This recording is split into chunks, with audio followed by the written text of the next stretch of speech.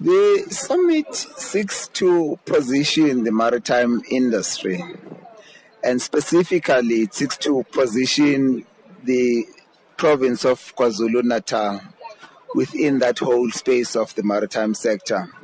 And the reason you would want to do that as a province is because KwaZulu-Natal is still by far the most vibrant maritime area. You've got two ports here, you've got the port of Richards Bay, you've got the port of Durban.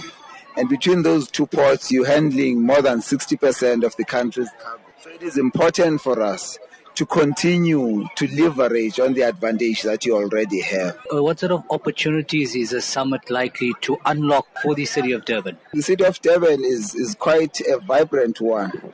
But what the city needs to do is to think carefully about how does it enable more activity. There's a whole lot of people, there's a whole lot of other industries that want to locate within the KwaZulu-Natal area. And to answer your question, therein lies the opportunity. But KwaZulu-Natal would have to do certain things. It would have to address issues of spatial planning. It would have to address issues of general planning.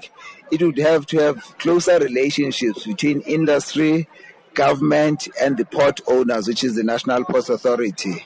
And therein lies the opportunity for more employment creation. So what sort of emphasis would be portrayed at the summit in terms of encouraging the youth to take up a career in the maritime industry? You're going to need very large skills base if you're going to achieve the objectives that you've set out for.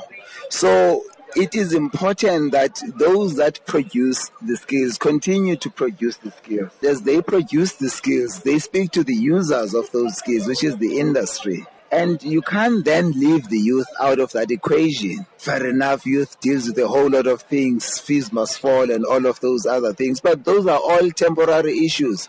The fact of the matter is that the youth needs to see the opportunity that lies out there.